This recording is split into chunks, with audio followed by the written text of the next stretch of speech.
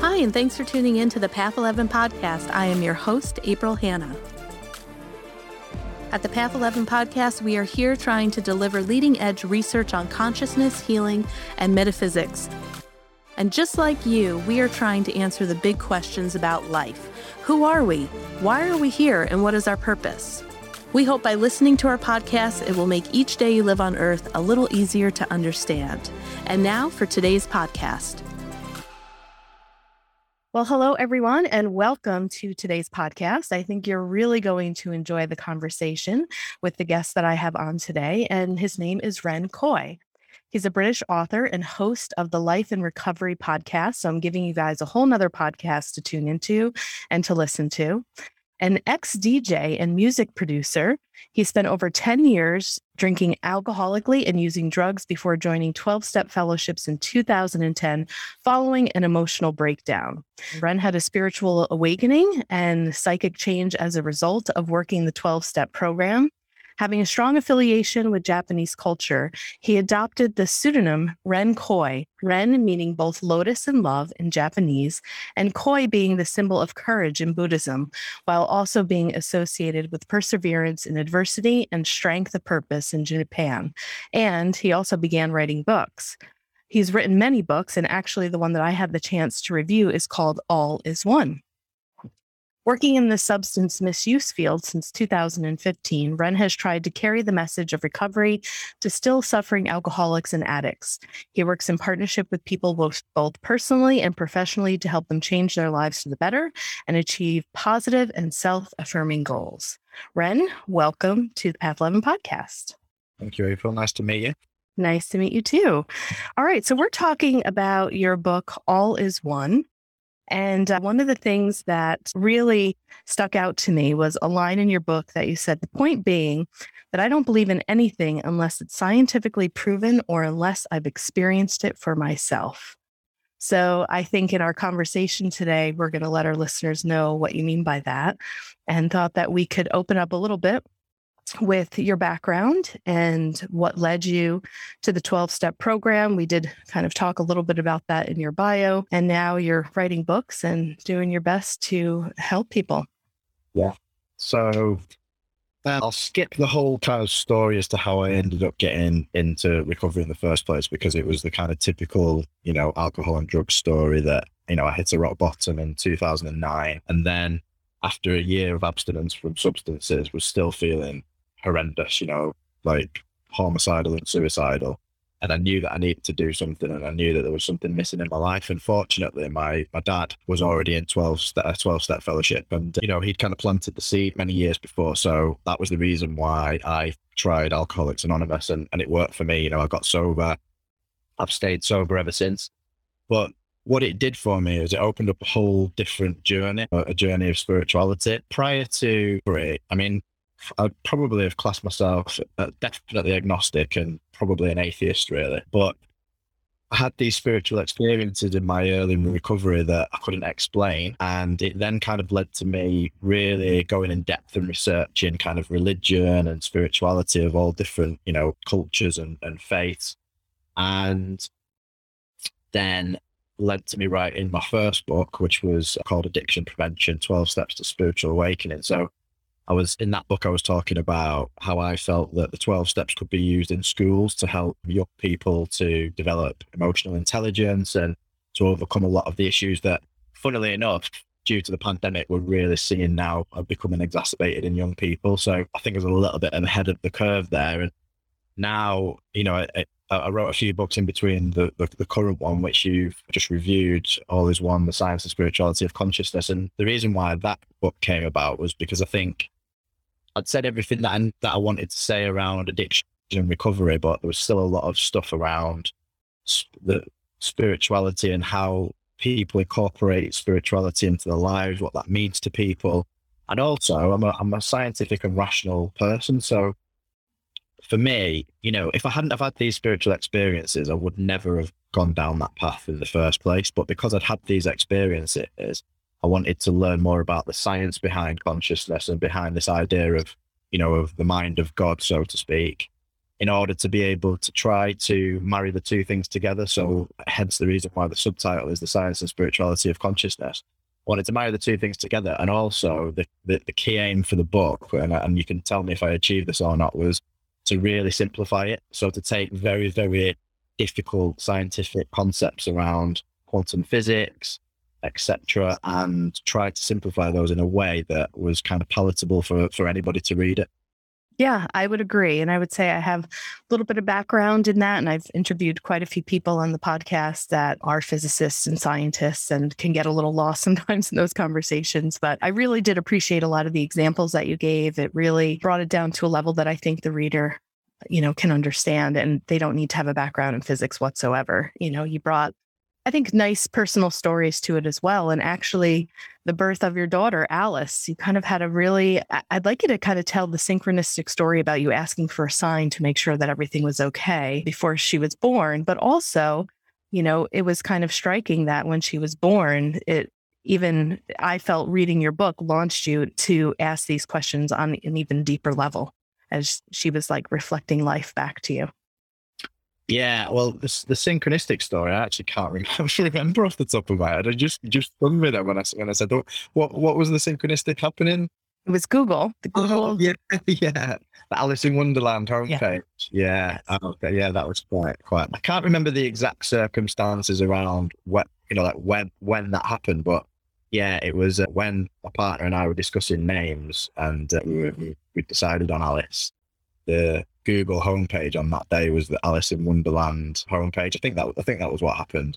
But it was just one of those moments where we both looked at it and we were kind of like, wow, that is definitely a sign of what we need to do. Yeah. And some of it too was you questioning, like you were talking in the book that sometimes, when your faith would waver a little bit, you would begin to question your spirituality, and you would kind of demand signs and ask them to happen immediately. You also have one about Jesus running. I don't know if you remember that. Yeah, that was pretty intense. Maybe we'll talk about that since we're on a little bit of synchronicity. But I think your partner was going to have a C-section, and you were a little concerned and worried. And you said, please give me a sign that she's going to be okay, that everything will turn out okay. And you go onto Google, and Google happens to have Alice in Wonderland, and you guys had already picked the name. So that was a really, cool story. And it's funny too, because where I live in New York, they have this Alice in Wonderland exhibit that's going on right now. I see ads for it all the time in like the past month. And then here you are showing up on the Path 11 podcast. Cool. Yeah. I mean, the whole thing about synchronicity for me is that and I've been through many periods where my kind of faith has, I've always believed that there is like a power greater than myself, a higher power, so to speak. I mean, and the whole point of the book was to explore what that kind of means, really. The conclusions that I come to are that that everything in the universe is God. There's this higher power experience in itself, and that is what consciousness is. Every consciousness gives rise to matter rather than matter giving rise to consciousness, is kind of like the argument of the book. And the synchronicity element of it, that is always what happens. Is I always kind of like use the word demand, and it is pretty much demand. It's like, I need a sign now in order for me to continue believing this is real, and it always delivers. And the Jesus story, it's just so weird. It's just like these. I mean, I'll tell the story. So I was on the beach in Greece. I decided to read the Bible because I'd never read the Bible before, and I wanted to kind of just do a little bit of study into it and kind of get a bit of a grasp of what the book is all about, really. And I'm no scholar, so I don't necessarily read particularly deeply into the things that I'm reading. Sometimes that can often take a long time. A lot of it for me is kind of like surface level initially.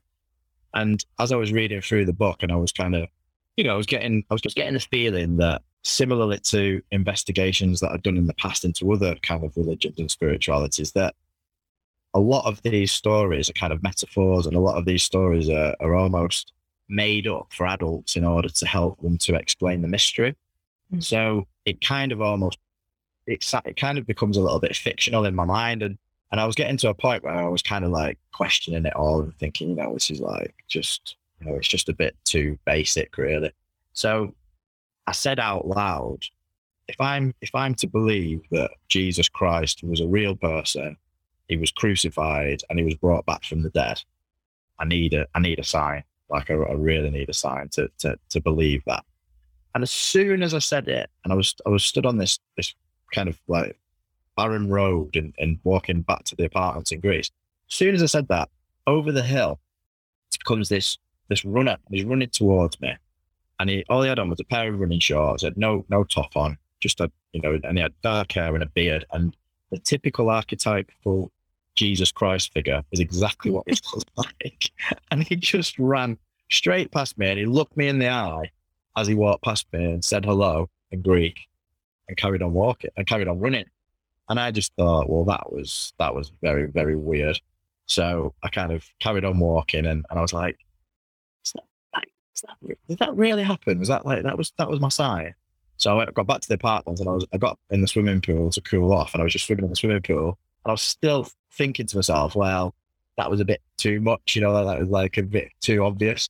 And then lo and behold, the guy comes running down the pathway, looked straight in my eye again, and then ran off.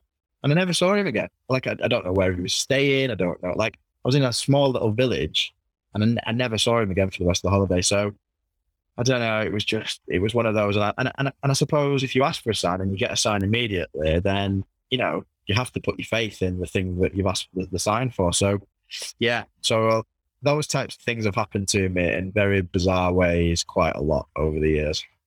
Yeah, and I was laughing reading that story because it's happened to me a couple of times too, where I've demanded a sign, asked for a sign. It came immediately. And I was like, well, it can't come that quickly. Can you send me another? Just really prove to me that what you just showed me is proof. Because, like you said, the mistrust, it almost seemed to happen too quickly. And what are the chances? And then seeing him again is interesting. So this kind of brings me back to what you had written in the book about that you don't believe anything unless it's scientifically proven or unless I've experienced it for myself.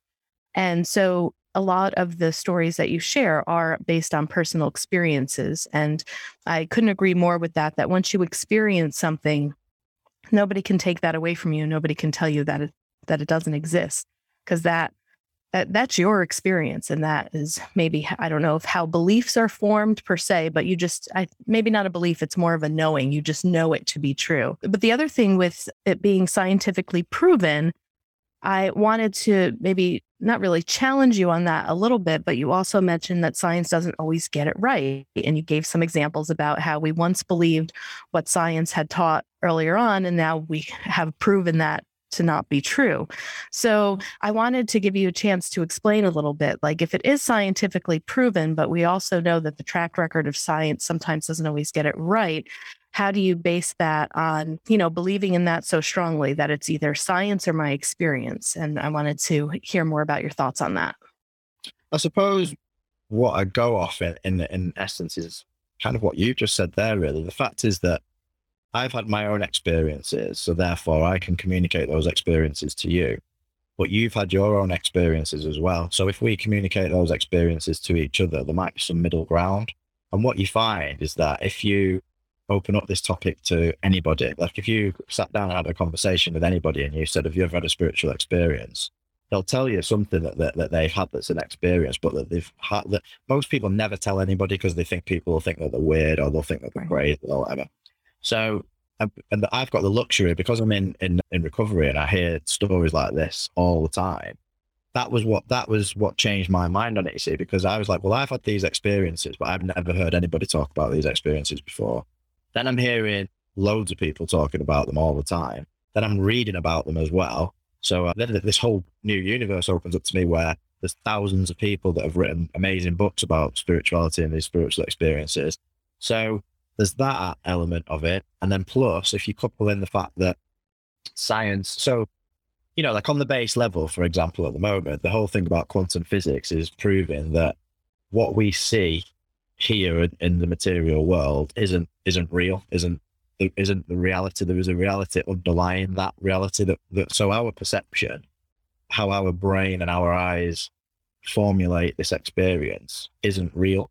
And that, in order to get your head around that, is very, very difficult initially because it just doesn't make any sense. So again, it takes a lot of research. It takes a lot of reading other people, I listen to podcasts constantly, people talking about these things. And slowly but surely, it informed my way of thinking. So scientifically speaking, the experiences, and also just to couple in with all that as well, is psychedelics as well. So I've had psychedelic experiences where the things that I'd already learned or things that I hadn't learned, I learned through those psychedelic experiences. And it all comes together as one massive amount of data, which forms that book that you've read. So, and also to answer the question about science and the way that it changes, science does change. I mean, some people get upset and offended when you say, that science is kind of almost the best guess at the time, but that is actually true. Science is based on the data that's presented. It's like data for the pandemic, for example. They got a lot of things wrong because they thought initially that this is the way to go. The science is saying do this, and actually that wasn't the right thing to do, and then the science changed. So that's what I'm saying, is that the science can change and the science will continue to change. And as more in-depth research goes into quantum physics, I believe that we'll get to a point where, hopefully the mysteries of the universe will be revealed to us. And do you ever feel like, as you're on this journey, that maybe you might even disregard science to a certain level and just live based on fully your experience? I think I do that anyway. I think that the reason why this book got published by John Hunt Publishing was because I do give as much credit to the scientific argument as I do to just my own experiences. I think if it was just my own experiences, people wouldn't take it seriously. But so that's why I always look at it from a scientific perspective. But in my own actual life, that isn't really important to me, to be honest with you. I think that the problem is that we live in a world where society wouldn't accept anything other than a scientific explanation for these experiences. And more and more people are having these experiences, or maybe not more and more people are having them. I think that more and more people are just communicating about them now, obviously due to the interconnectedness of the world. So it's becoming a more common thing. Like if somebody said to you 10 years ago, I'm a spiritual person and I have spiritual experiences and I take psychedelics, you'd kind of looked at them, a bit funny and thought that they were a bit strange. Whereas if somebody said that to you now, that's pretty much normal. Like most people have some viewpoint on spirituality, and probably about 50% of the people I come across have tried psychedelics as well. Yeah, I'd like to talk a little bit more about psychedelics too.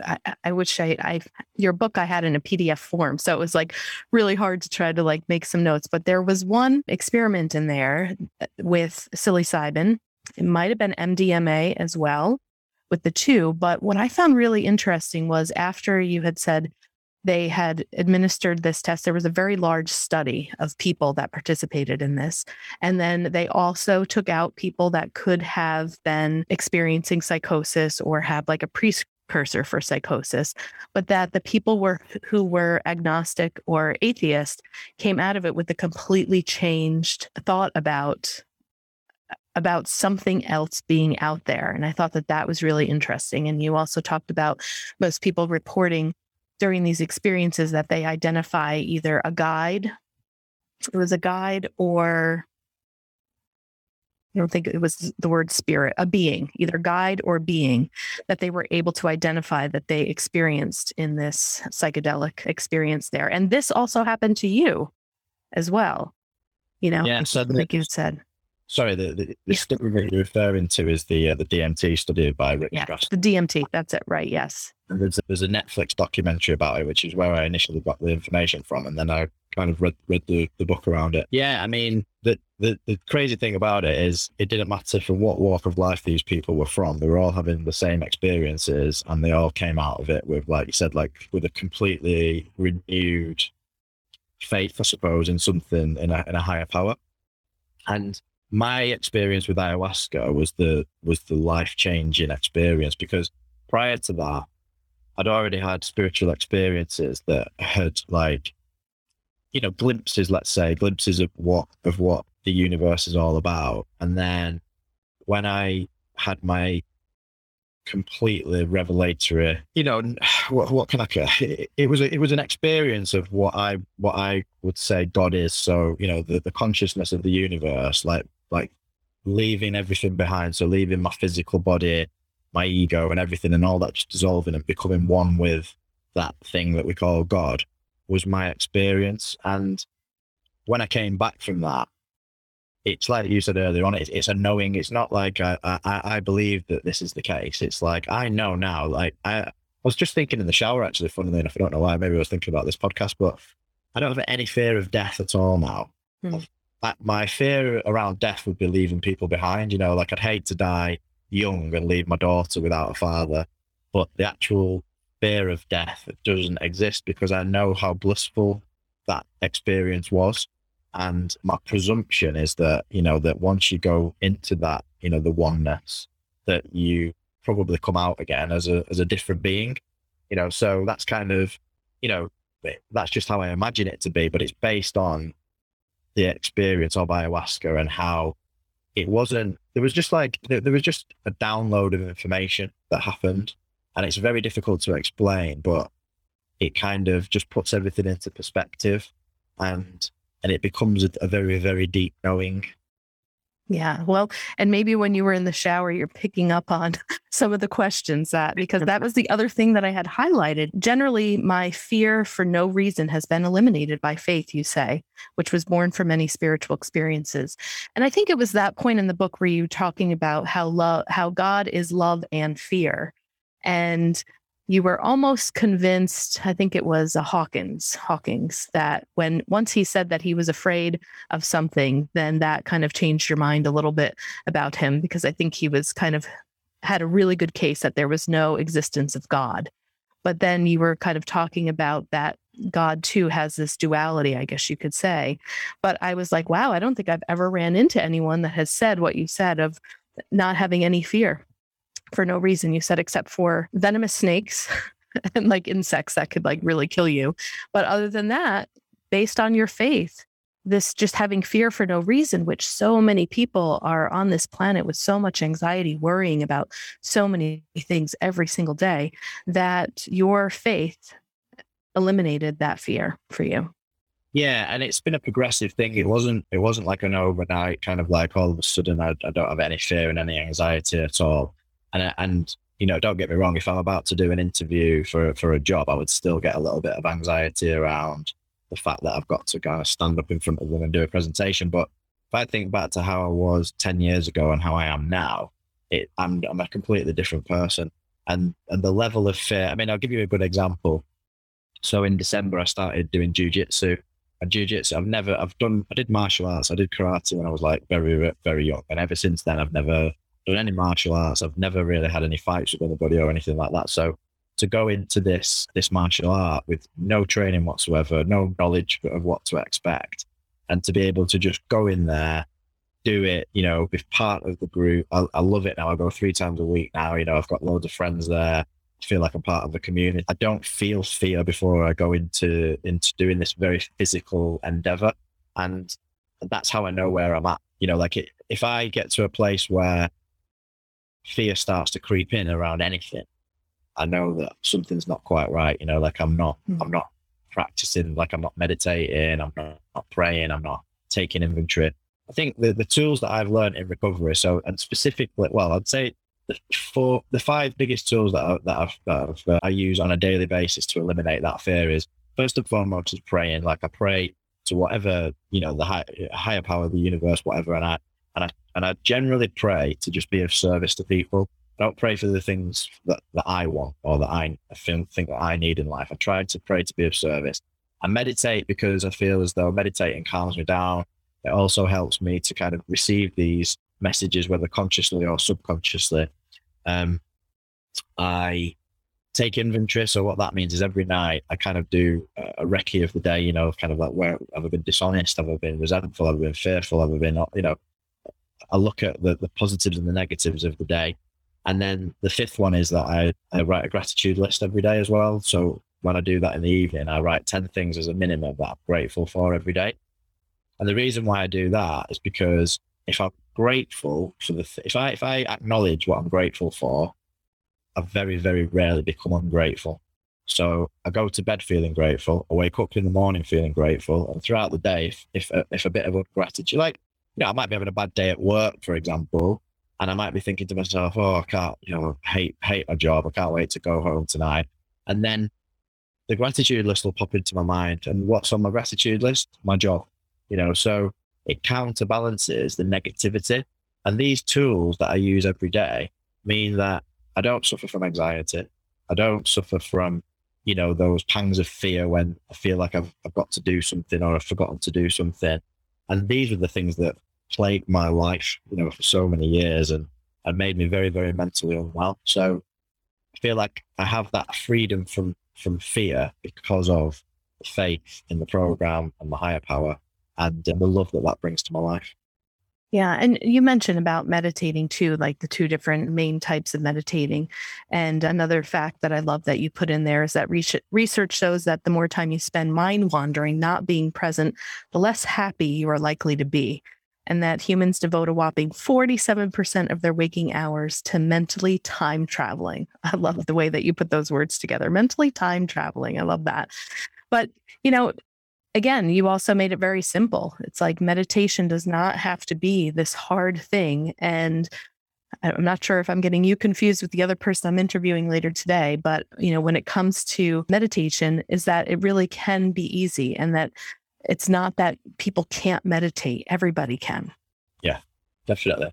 And meditation means different things to different people. And that's another thing that I've become very relaxed around everything that I do, So I suppose in my early recovery, I was quite rigid around, having to meditate twice a day, a minimum of half an hour a day and doing specific meditations. Whereas now it's just more about kind of just allowing myself to be. I think self-acceptance and allowing yourself to just be who you are is the goal for me, actually.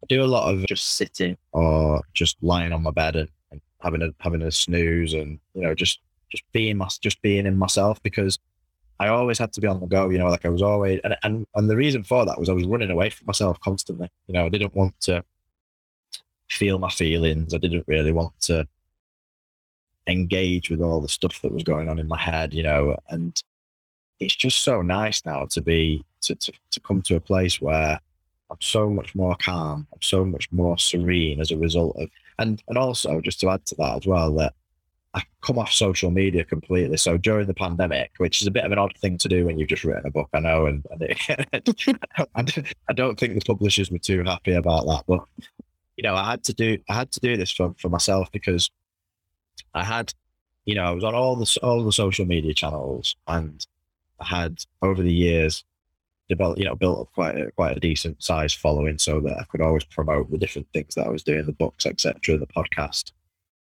And I just realized how much time it was taking me, away from the present moment, especially with my daughter. Like I've got a 2-year-old child who I just love to spend time with, and I want to be present when I'm with her. I don't want things taking my attention away from her. And I just decided, right, I'm going to delete the lot and just see how I feel. Well, that was about 6 months ago now, and I can honestly say that it's one of the best things I've ever done in my life. It's like the mental bandwidth that I've got now in comparison to what I used to have, and how much I concentrate better and how much more present I am. I can't recommend it enough. Yeah. So I'm sure some people are saying, well, how does his podcast survive? And how does he, how do you get this book out? And I have to say, I'd like to hear, maybe if there are some people who are fearful about letting go of their social media accounts, that the way that I met Ren I found him through his publisher had a catalog of a bunch of different authors. So his publisher will email me a couple times a week of different people who just released books. And I had never heard of you. The publisher didn't send me your information, but I went and I was like, oh, I didn't realize that they have a catalog. So I could probably more specifically pick and choose who I want, even though John Hunt Publishing sends me phenomenal people. I mean, it's just been a wealth for our podcast. So I never get a bad guest. But that's how I found you. So didn't find you from the publisher directly sending me your information. clearly haven't heard of you on social media, but yet here you are. So, when I hear that, that for me is also a little bit of a synchronistic sign that just shows that there's some more divine work at art here, of connecting people in that web of consciousness, that wherever you're meant to be, you'll show up there, or the forces that are around us will make sure that you get there. And so I'm curious to know, your state of mind is clear, you have more bandwidth. Has it been a complete flop for your business and selling books and the podcast? Or are you finding kind of how I'm finding and how we found you, that the people that you're supposed to meet and the people who are supposed to listen to your podcast and read your book just find you and you show up to them?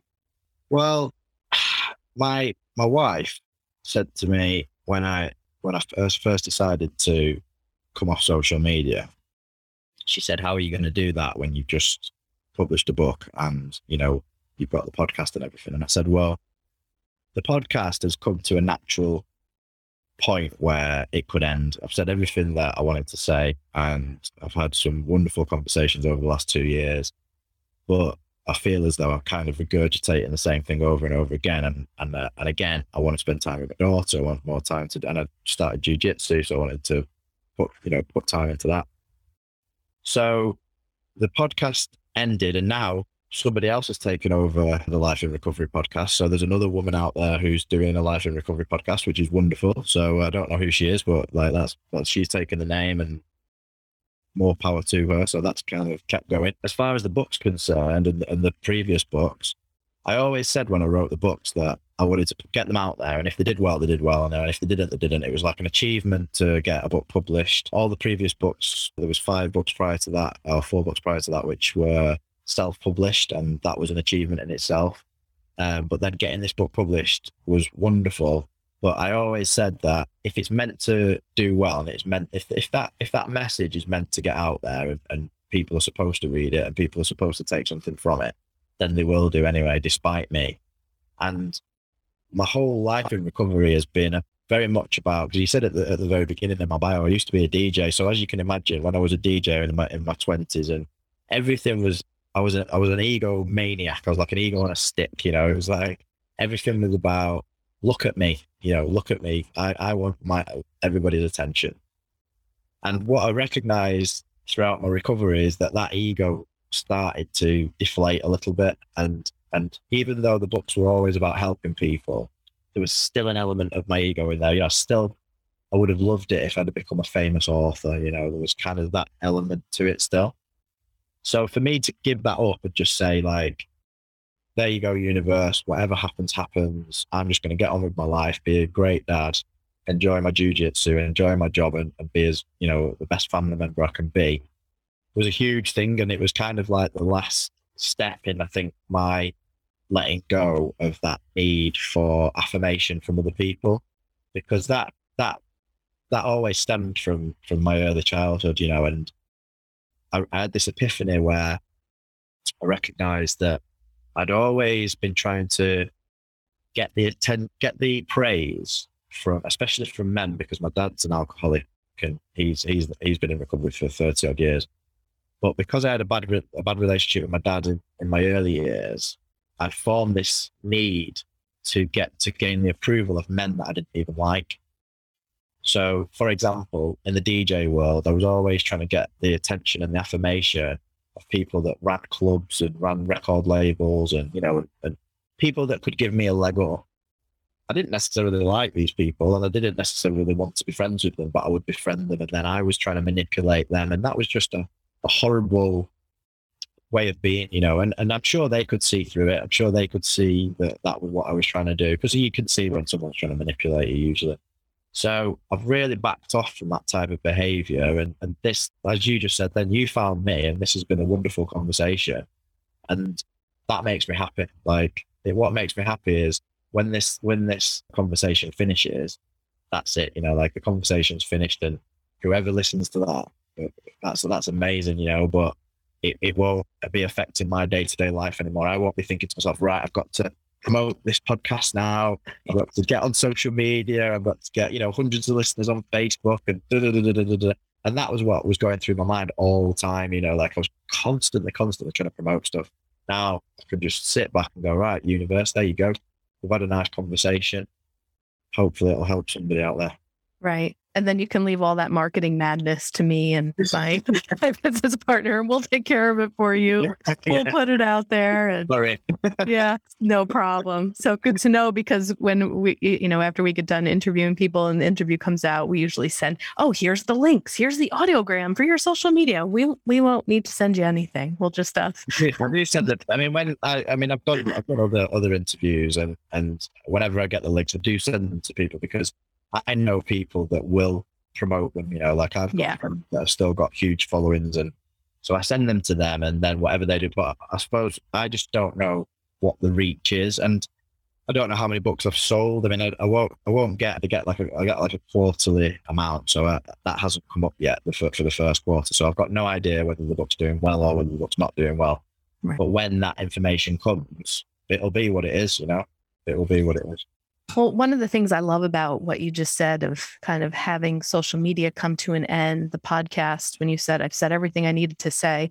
Thank you. I needed to hear that. It's a little inspirational because I'm coming close up to about 500 episodes and kind of feeling like, yeah, what else could I say? Who else could I interview that I haven't quite, which is actually why I sought your information out, because I thought, well, let me bring it back to the roots of consciousness and conversations of that, which is what the podcast was originally about. But I also love the fact that you move to what brings you joy. It's your daughter, jiu-jitsu. And not saying that the podcast didn't bring you joy per se or any of this, but like you wrote the book, it was a personal achievement, and then you're done with it. And I think that that's important for people to even go back and listen to and hear the way that you describe that, because I don't hear the ego attached. It's not like, okay, let me keep doing this podcast because I've been doing it so long. I mean, the same thing kind of happened to you when you were a DJ and you were at that really big event and you were like, I'm done with this. It's like you hear something intrinsically within you. It says that you're done. And it sounds to me like you don't really fight that. It's just like there isn't this attachment to, and I'm sure there's work involved in it. I know that you've been through your own therapy and, the 12-step program and all of that. So like you said, this stuff doesn't necessarily happen overnight, but the fact that you've let go of some things, it appears to be with ease, and you're just following your joy, and your life has become simpler and your mind is quieter. And I think that's really what life is about, is us trying to achieve that. So I love hearing that. And I find it to be incredibly inspiring.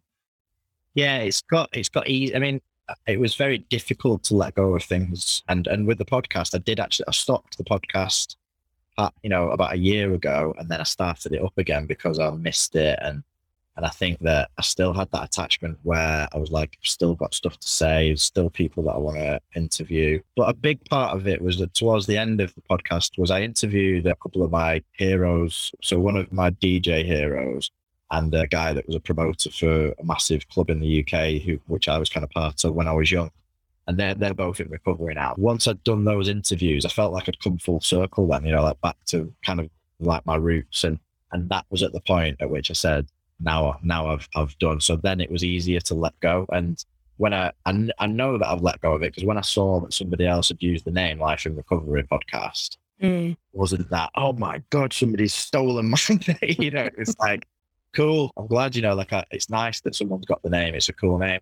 And I think that another thing I realized is I've always been attached to the persona, or, so when I was DJing, my DJ name was Lox, L-O-X. So I was Lox, Lox was my alter ego that I became when I DJed. When I write books, I'm Ren Coy. Ren Coy is this kind of like the spiritual alter ego of me. Do you know what I mean? So now I'm just kind of like me. I'm just John, I'm just like going through life with a family and, and doing stuff. And like you said, everything, if something becomes a chore and feels like I'm not getting that joy out of it, I'm not getting that enjoyment out of it, I'll stop and I'll just go and do something else. And the most important thing for me is whatever it is that I'm pursuing, it has to be creative. So even jiu-jitsu is a very creative martial art. Like it's one of those things where you constantly learn. Like even if you're a black belt and you've been doing it for 10, 15 years, constantly learning new things. And I love that. Like the way I am as a person, I need to be evolving continuously. I need to change. I can't stand being stuck, like, and when I see other people that are very stuck and they, especially people that don't even think that they need to change, like if somebody says to me, oh, like, well, I don't need to change. It just baffles me. I just think to myself, oh, okay, so you're perfect. You're a perfect person and you don't need to change anything. And I'm the total opposite to that. I know that I'm very flawed as a person. And, if you lived one day with me, like if you were my wife can tell you all my flaws, like very, very quickly. Ask my stepchildren, and I'm sure my daughter, when she can talk properly, will be able to do that as well. So, by no means do I think that I'm kind of like anything special.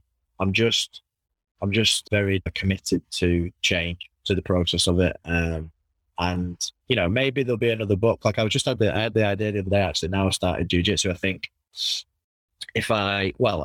when, because I'm determined to achieve a black belt, which will probably take about 10 years. I think when I achieve my black belt, I'll write another book about that journey, and how my spiritual life has tied in with that, because it's a very spiritual martial art. And the community around it is very similar to my recovery community as well. The way we all support each other and stuff. So yeah, so there's probably a concept there. Yeah, I think so. I don't know if I'm going to be around in 10 years for the podcast, but if we are, and we're still pushing out on social media, you are more than welcome to come back, because I have really just enjoyed this conversation immensely. I think I got all my talking points that I wanted to talk about, and you picked up on some that I didn't even have to ask you, because that's how tuned in you are. But yeah, this was a lot of fun, very inspiring, and I'm really glad I stumbled upon your book and you and have you on the podcast. So thank you so much for your time today. Okay, there's just one thing I just wanted to very quickly add. Yeah. I mean, I'm sure you've heard, because everybody in the world has heard about this artificial intelligence that Google has created, it's supposedly sentient. So I just listened to a podcast with the guy who is the one who had the revelations, who worked at Google. The guy, I can't remember his first name, Lemoyne, his surname. So in the book, I think right near the end of the book, I say, I don't believe that machines will ever become sentient. Yes. And this could completely prove me wrong. Like, I mean, it's, I listened to the podcast and, I'm not convinced either way yet. But for me, if the requirement for sentience is not biological, so if consciousness can arise out of a machine, then that totally just flips everything on its head, and I don't know where that leaves me and what I was saying in the book. So it'd be very interesting to find out where this leads. Yeah, when I read that, I had just heard about the AI, article maybe 2 or 3 weeks ago, and I read that and I was thinking, oh, well, I think he must have written this beforehand, because they are talking about that. And it's, it's interesting. It's like my childhood days. I used to love watching The Terminator, and never in a million years did I think that maybe this would, come to life with Arnold Schwarzenegger and, the machines and all that. I was like, but wow, hopefully it won't turn into a Terminator, situation. But yeah, like you said, hey, science changes, right? So maybe that's a whole nother book for you too. Yeah, maybe we'll see where that goes, and maybe that'll feature in the next book. Yeah. And even though people can't necessarily find you on social media, where would you recommend if they want to read more about this book, All Is One, or any of do you carry it on Amazon, Barnes & Noble? Yeah, they're on all the major outlets online. And also, if you just want to go to www.o-books.com, and you'll get my bio and a link to the book. Okay, great. We'll make sure that we put that link in the show notes. And I just want to thank you all for listening. And if you're watching on Path 11 TV, thank you for watching. And I hope you all have a beautiful day. And I hope that you got something out of this wonderful conversation with Ren. Take care, everyone.